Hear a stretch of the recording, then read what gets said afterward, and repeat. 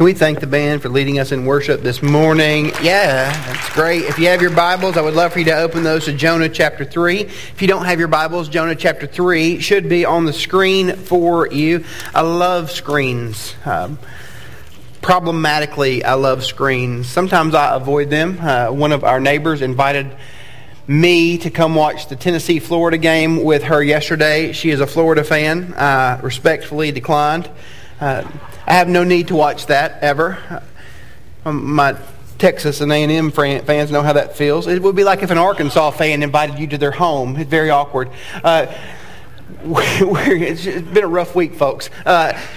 We're in the book of Jonah. Screens are very interesting for us. One of the more popular shows that we have dealt with over the last probably 30 years is the show American Idol. Maybe, just maybe, you watched American Idol. Anybody, can we just confess to that? We remember calling in, letting people know that we thought that Kelly Clarkson, because she was from Texas, should win American Idol. Or maybe you voted for Ruben Studdard. I don't know who you really liked on American Idol. I remember having my phone and calling. I remember watching every single week. I remember thinking, this person is good, this person is terrible. I remember thinking, why do the same songs get sung every single season? One of the most popular songs used on American Idol is by a lady by the name of Bonnie Tyler. And the song is called Of the Heart. Maybe you're familiar with it, and by maybe, I mean you are. Turn around, bright eyes. Recurring sound of turn around, turn around, turn around. When we meet together in Jonah chapter 3, we are finally seeing him turn around. And as we look at the idea of Jonah turning around, because this is not just a message but a mirror, we would be challenged by this thought that turning to God means turning from yourself or turning from you. Turning to God means turning from you. It's really hard to consider the idea that God would ask me to turn from myself. That He would ask me not to place my trust in myself, not to place my hope in myself, not to place my joy in myself, but that I would turn to someone greater for all of those things. Turning around means that I'm turning from something as well as to something. So we're in Jonah chapter 3. Let me read this over us from the book of Jonah chapter 3. Feel free to follow along with me on the screen. The word of the Lord came to Jonah a second time. Get up, go to the great city of Nineveh, and preach the message that I tell you. Jonah got up and went to Nineveh according to the Lord's command. Now Nineveh was an extremely great city, a 3-day walk. Jonah set out on the first day of his walk in the city, and he proclaimed, in 40 days Nineveh will be demolished. And then the people of Nineveh believed God, and they proclaimed a fast, and the Lord, and dressed in sackcloth, from the greatest of them to the least. Now the word reached the king of Nineveh. He got up from his throne, he took off his royal robe, and he covered himself with sackcloth, and he sat in ashes. Then he issued a decree in Nineveh. By order of the king and his nobles, no person or animal, herd or flock, is to taste anything at all. They must not eat or drink water. Furthermore, both people and animals must be covered with sackcloth. And everyone must call out earnestly to God. Each must turn from his evil ways and away from his wrongdoing. Who knows? God may turn and relent. He may turn from his burning anger so that we will not perish. God saw their actions, that they had turned from their evil ways. So God relented from the disaster He had threatened them with. And He did not do it. When we read through the story of Jonah, as we have thought over the last couple of weeks, we see that it has been made into a whale story.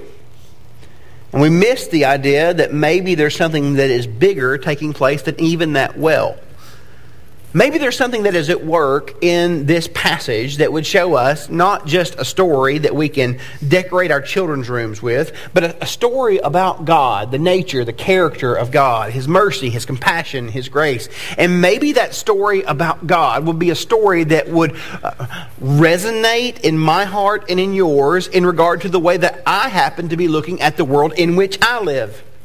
That it would change the way that I see my neighbor, that it would change the way that I see my friend, that it would change the way that I see a community of faith like this. That the idea of the message of God would be something that matters to us because God, for whatever reason, has chosen to be compassionate and merciful toward us. One commentator says about Jonah, Jonah's not running from his life. He's not running for his life, he's running from it. The idea of running from what God would have you to do and who God would have you to be and why God would have you to do that and why God would have you to be that. The story of running from God runs throughout the Bible. We look in the book of Genesis and Adam, he ran from God. He hid from God. Moses tried to hide from the call of God by saying to him, hey, just take my brother and let him be the one that's in charge of this.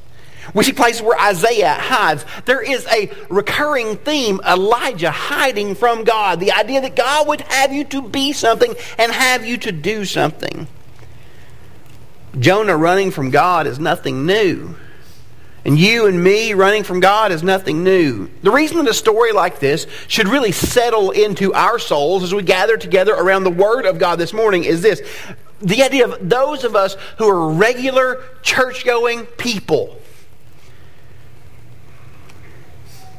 Is that Jonah is continuing to run from God when we see him in chapter 3, all the while doing what God has told him to do.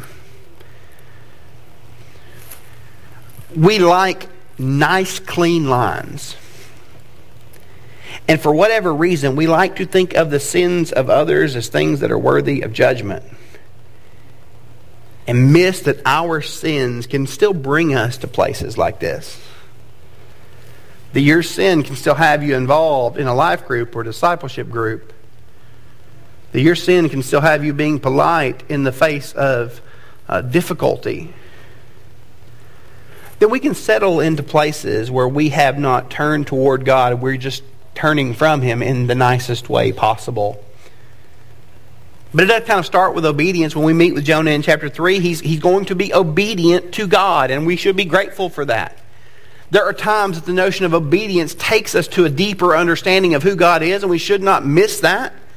The word of the Lord came to Jonah a second time, it says in verse 1, get up, go to the great city of Nineveh, and preach the message that I tell you. So Jonah got up and went. His get up and go, got up and went. He stands up, and when he goes to Nineveh, he is obedient. Obedient to what God would have him to do, because after all, God has given him a command that Jonah would be for. That Jonah would like. Jonah hated the Ninevites. Now, we say that, and because we have made this a story about a large fish or a whale or a giraffe with flippers, we miss the very idea of why he would hate a people like this. The Ninevites were known for their absolute brutality. They flayed people.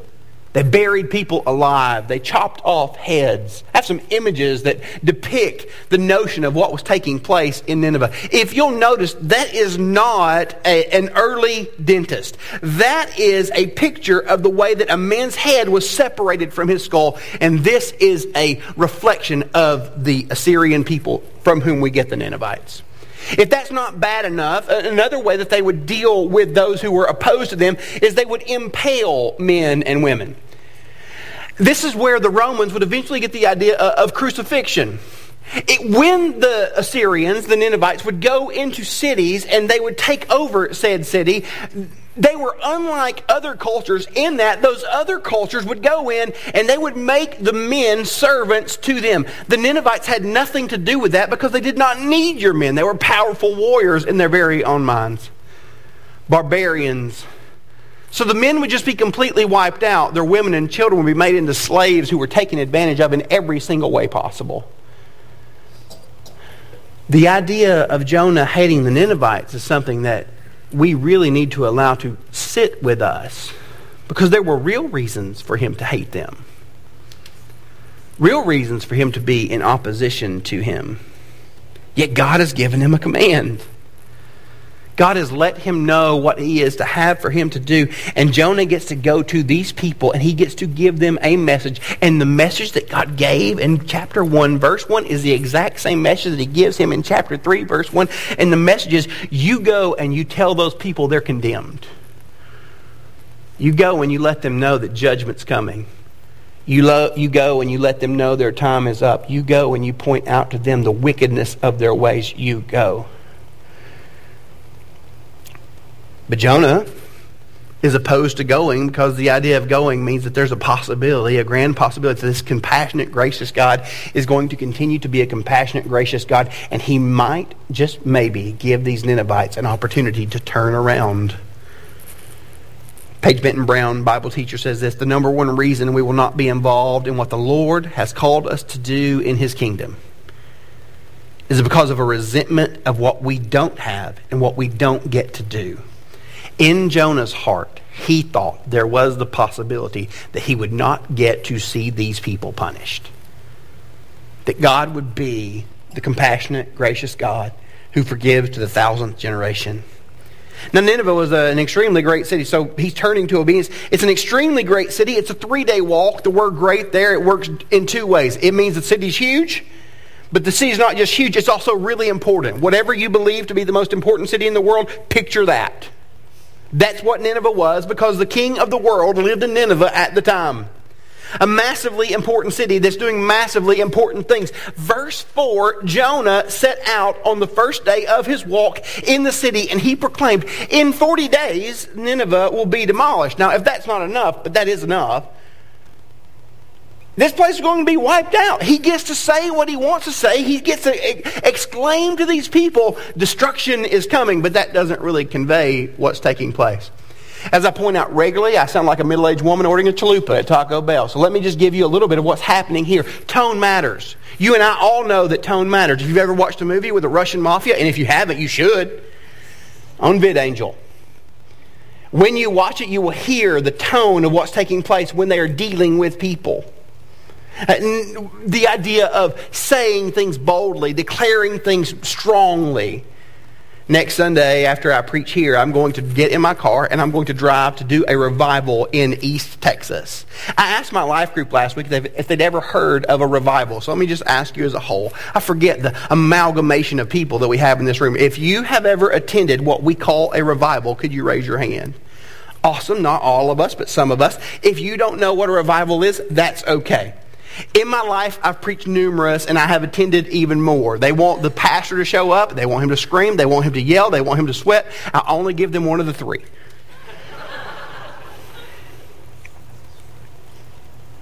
The pastor will show up. He will preach hard because they want you to preach hard. They want people to turn away. They want to say things. A preacher shows up. He yells and screams and does every bit of this. And then the people go home and they go about their day. Jonah shows up in Nineveh. And when he shows up, he has a message for these people. But I'm going to read it in the original language, and I'm going to attempt to reflect the tone of Jonah, who is furious at Nineveh. Hear this. Ud arbim yuminin ne poket. That's the message. Arbim Yumanin Nepoket. He is going into this city that he hates and loathes. And he is saying to them, 40 days from now, this place will be destroyed, demolished, wiped out. It is a reflection of what they've been doing to the rest of the world, wiping it out. This city will be gone.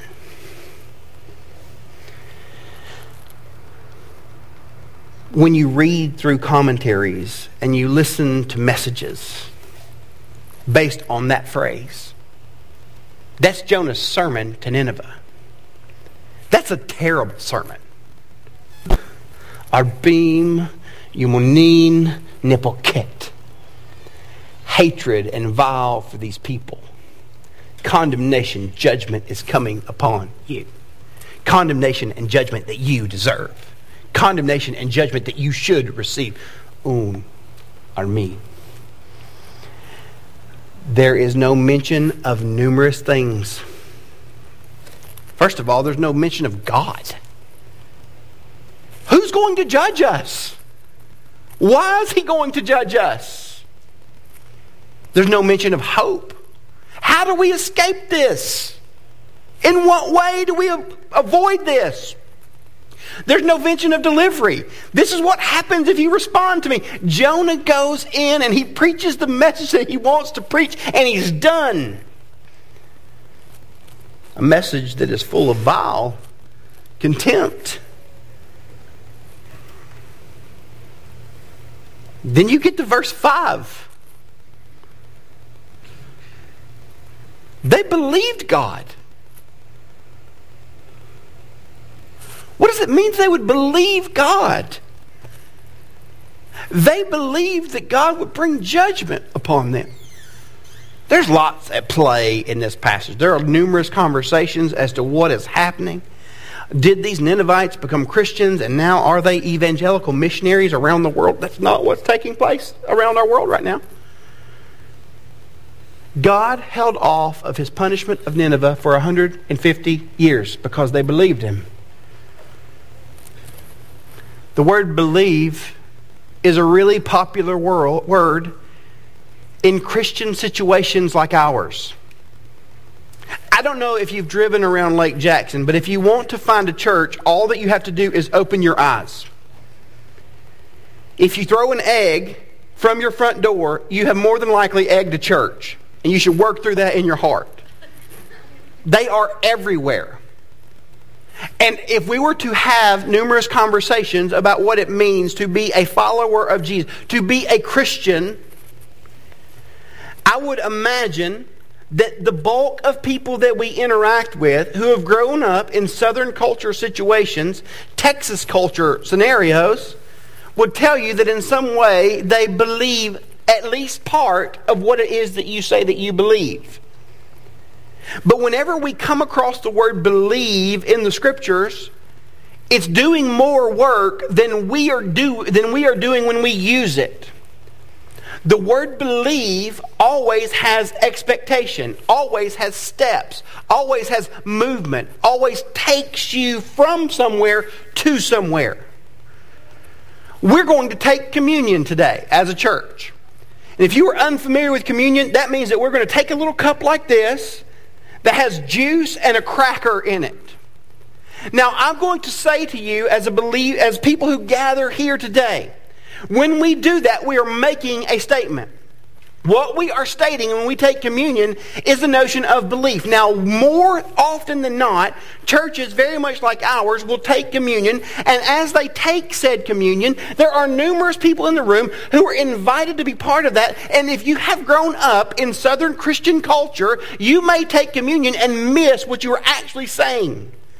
What we are saying as the people of God when we take communion is that we believe that the broken body of Jesus was broken for us. We believe that the blood shed of Jesus was shed for us. And because we believe that, we trust that, we believe that that's called us to live in a uniquely different kind of way. So that means that we wrestle with our hearts as to what we're doing right now. That we will be turned around people. That our hearts will be focused and fixed on God. And if we're not careful, we may miss some things. You may miss the idea that the Jesus who we meet in Scripture has said this to you from Luke chapter 9, verse 23. If you are going to come after me, you take up your cross every day. And if you take communion and you do not consider where God is turning you to, then you miss the notion of it. And the Scriptures would point out to you, you should wrestle heavily in your heart with why you would ever do that. If you're not a believer in Jesus, I need you to know this. If you take communion, it's a cracker. More than likely, it's stale. But as your pastor, as Jared and I pastor together, we just want to point out, for you, if you are a believer in Christ Jesus, please wrestle in your heart with what you're doing when you drink of that cup and eat that cracker. Because you are saying that you have aligned your life with the message and the hope of God, that you are taking up your cross every day. You're turning away from and turning to Jesus each and every moment in every single decision. So we fix our hearts on that. It's a statement when we take communion as believers that what we believe about Jesus when we are baptized, it's a reminder of that. N.T. Wright, Anglican theologian, you may not like him, that's okay. He probably wouldn't like you either. He says this: a religious event that does not change the meaning of light and dark, food and drink, field and city, war and peace, birth and death, slavery and freedom has too superficial a connection with us. One that does can create culture, not a new mind, but a new world. The Ninevites are in this place. They've heard the message of Jonah. They proclaimed a fast and they dressed in sackcloth. I don't know if you ever worn sackcloth. It doesn't sound awesome. It's goat hair. They put on goat hair. Have you hugged a goat? No, because it's a goat. From the greatest of them to the least. Because they're turning. And they turn to their brokenness. Verse 6, this whole message reaches through the city. It eventually goes to the commoners. The commoners are such a weird group in this passage because if they're anything like us, they didn't know what their government did. They didn't know what was taking place in the capital of Assyria. They didn't know what would happen when they would go to war. They didn't know any of these things. They were blessed. They didn't even have Twitter.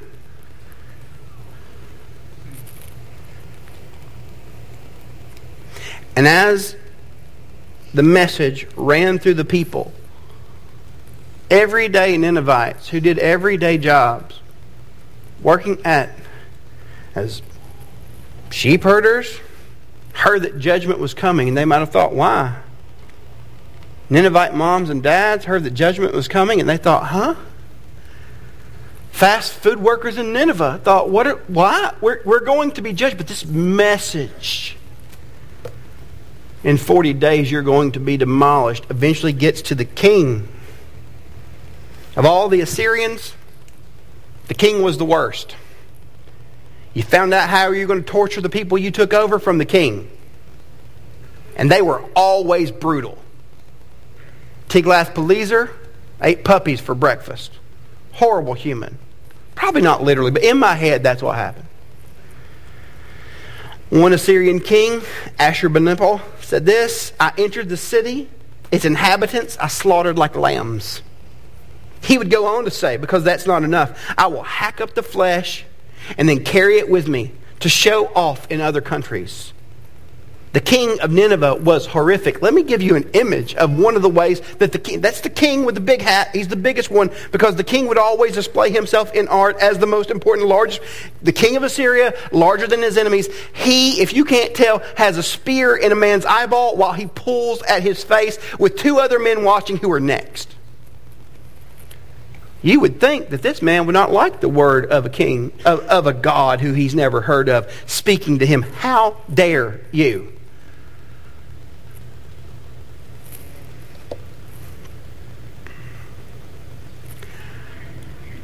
When we meet with the king here, God does something unexpected in his heart. When the word reached the king, he got up from his throne. That's a big deal.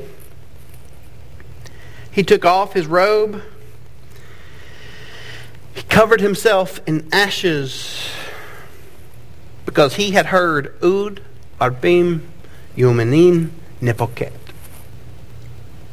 You're going to be demolished in 40 days.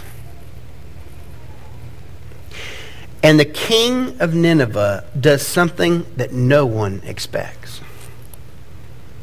When I wrestle through the story of Jonah, I wrestle through it because there doesn't seem to be a hero. Oh, God's the hero of the whole Bible. I get that. But there's no one here that seems great.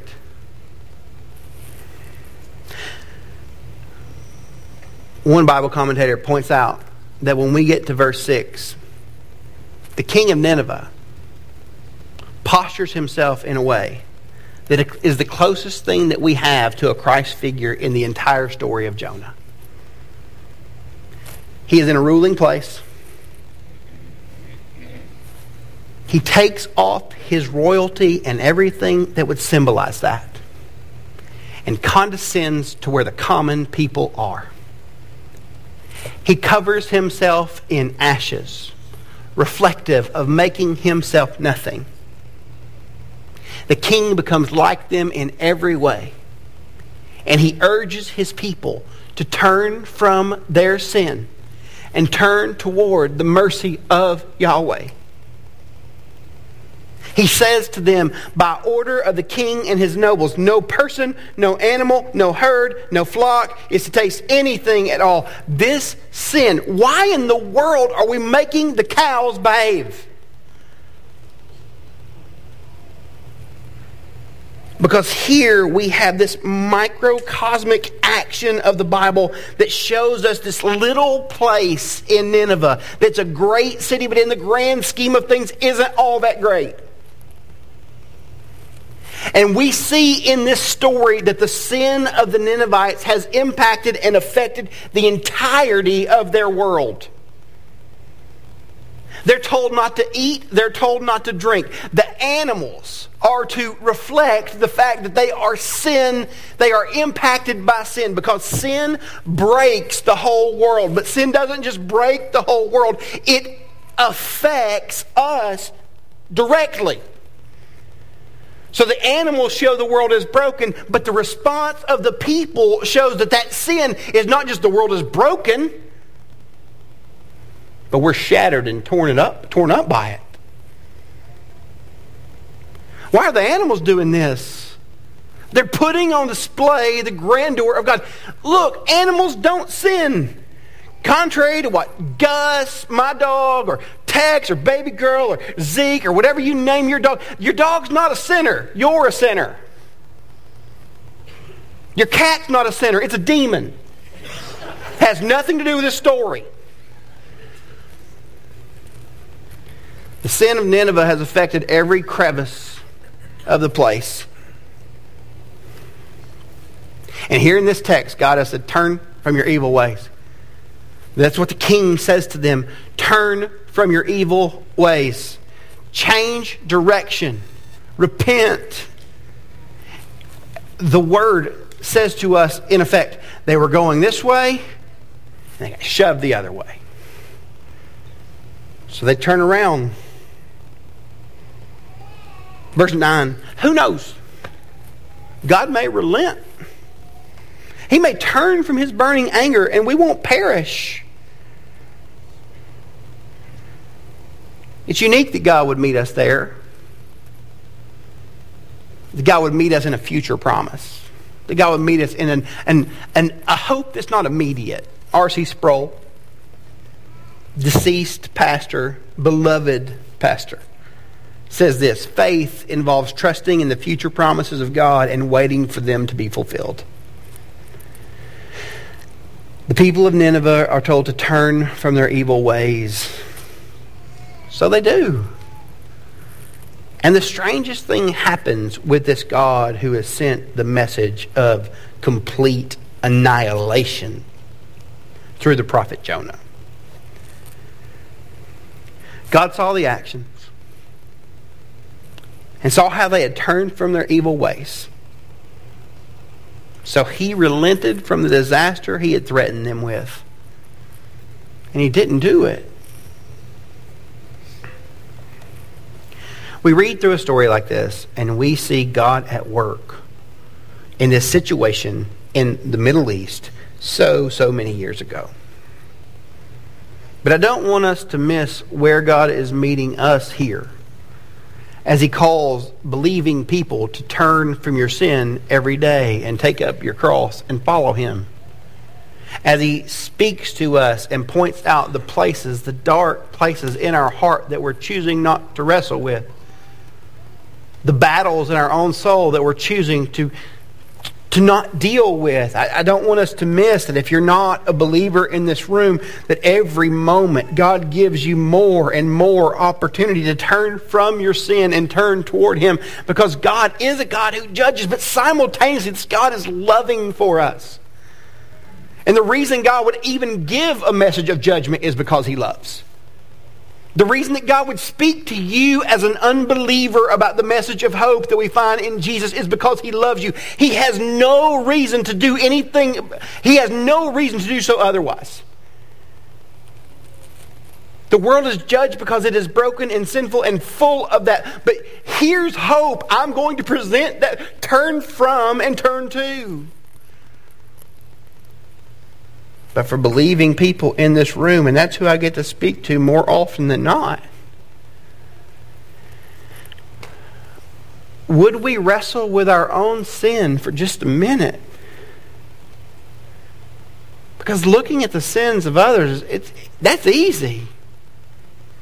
What I'm the most blind to is where my heart is wicked.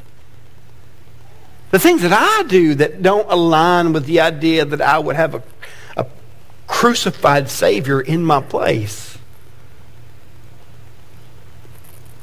So here's what we're going to do. I'm going to invite you to bow your head right now.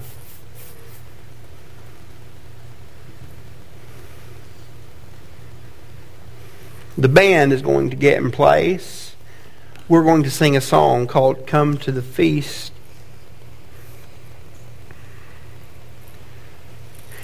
If you are not a believer in this room, I invite you to place your trust in Jesus, because God is good enough to point out that your sin is condemnable, and there is hope in Him and Him alone. And it is in the crucifixion of Jesus, the condescending action of Jesus, whose attitude was to make Himself nothing, that you could be right. That is your permission and your proxy to turn toward God. Jesus Christ. For my believing people in this room, I'm just going to ask for this to take place. Before you get up and you get a cup of communion stuff out of that basket, could you ask God to expose the sin in your heart? Could you open your eyes to His exposure of it?